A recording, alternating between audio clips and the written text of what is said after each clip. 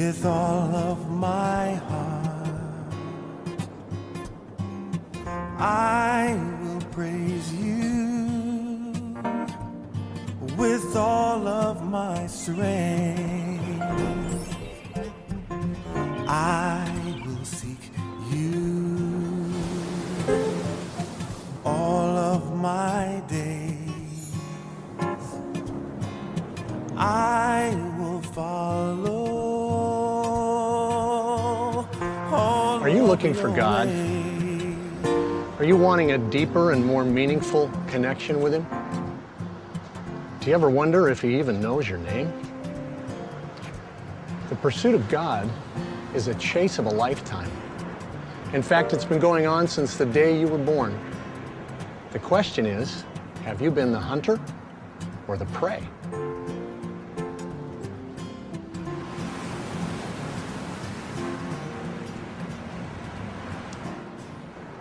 The way of a worshiper is a way of life. It's about discovering the secret to friendship with God. And it's not so much about doing something, it's more about being someone. Not just doing worship, but being a worshiper. The way of a worshiper is best summarized in Romans 12, 1 and 2, where the Bible says, "Therefore, I urge you, brothers, in view of God's mercy, offer your bodies as living sacrifices, holy and pleasing to God. This is your spiritual act of worship.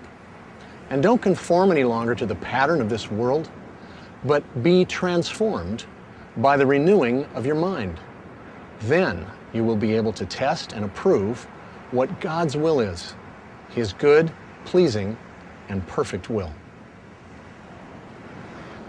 You see, everybody worships something because worship was God's idea. He wired it into our DNA. We're all worshipers. And you can tell what a person worships by the way he lives his life. Now, some people worship idols, and some people worship themselves. Some people worship money or possessions. Some guys worship their cars. Some teenagers worship rock stars. Of course, the problem there is that cars break down, and so do some rock stars for that matter. But I want to talk about worshiping the living God. And before we head down that path, we should probably start with a definition.